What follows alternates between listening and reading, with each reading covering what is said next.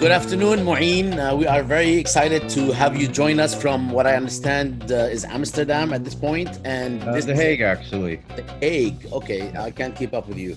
And this is a quick thoughts on the question of annexation and its status.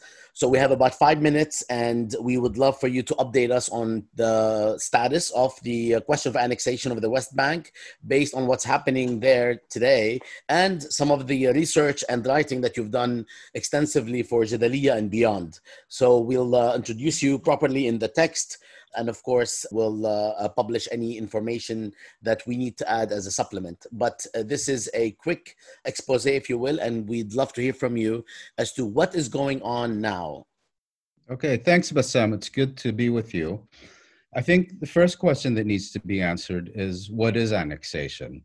Because Israel, of course, has occupied the West Bank for over half a century, has already annexed parts of those territories, particularly East Jerusalem, and it has been expanding its settlements in that area for over half a century. So what annexation basically means is, let's say it's a transformation from the creeping annexation of the past 50 plus years to one of what's often described as leaping annexation. And what it means is that Israel will formally incorporate territories that are currently occupied as foreign territory and incorporate them into the Israeli state itself.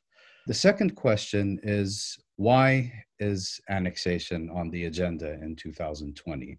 And I think there are several reasons for that. The most important one, of course, is the Trump administration and its open embrace of not only the Israeli government, but of the most extreme part of the Israeli political spectrum. Under Trump and his senior advisors, particularly Jared Kushner, formerly Jason Greenblatt, and the US ambassador to Israel, David Friedman, the extreme right-wing settler agenda has effectively become explicit US policy.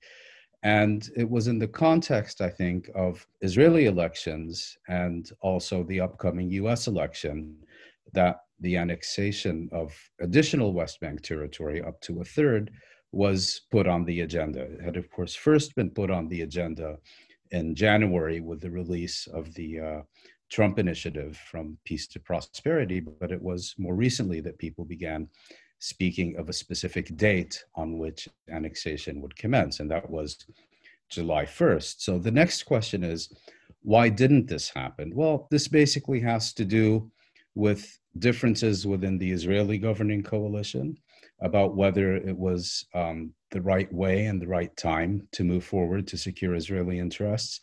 It had to do with differences within the US administration, and it had to do with the relationship between the US and Israel. And I think the short version is that key components within the Israeli governing coalition, within the US administration, concluded that at this stage, annexation would not be the best way to move forward. And here I think it's important to digress for a moment with respect to the recent agreement between Israel and the United Arab Emirates, which was touted as having prevented Israel from moving forward with the annexation of West Bank territory.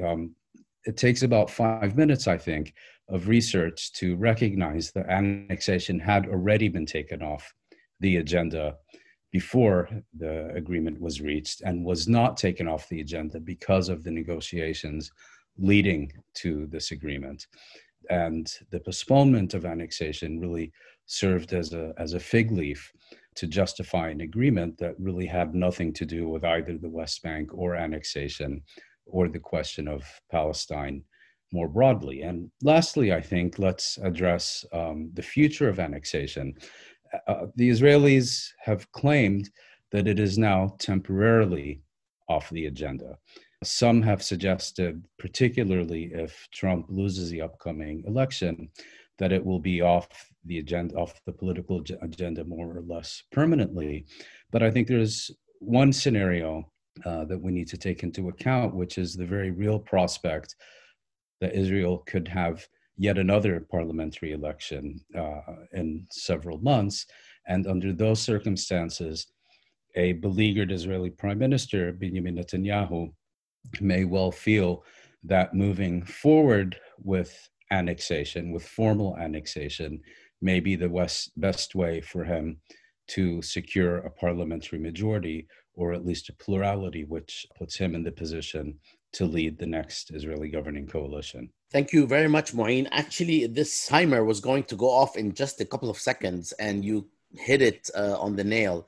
I would love to actually ask you a couple of questions if possible, but because of the nature of the quick thoughts, I am inclined to be satisfied with this portion and leave a more detailed treatment, if you will indulge us, to another time when we are actually able to go into detail, not just regarding the status of annexation, but the broader picture and perhaps where things might be headed in a more detailed manner. Thank you so much, Mouin, for joining us.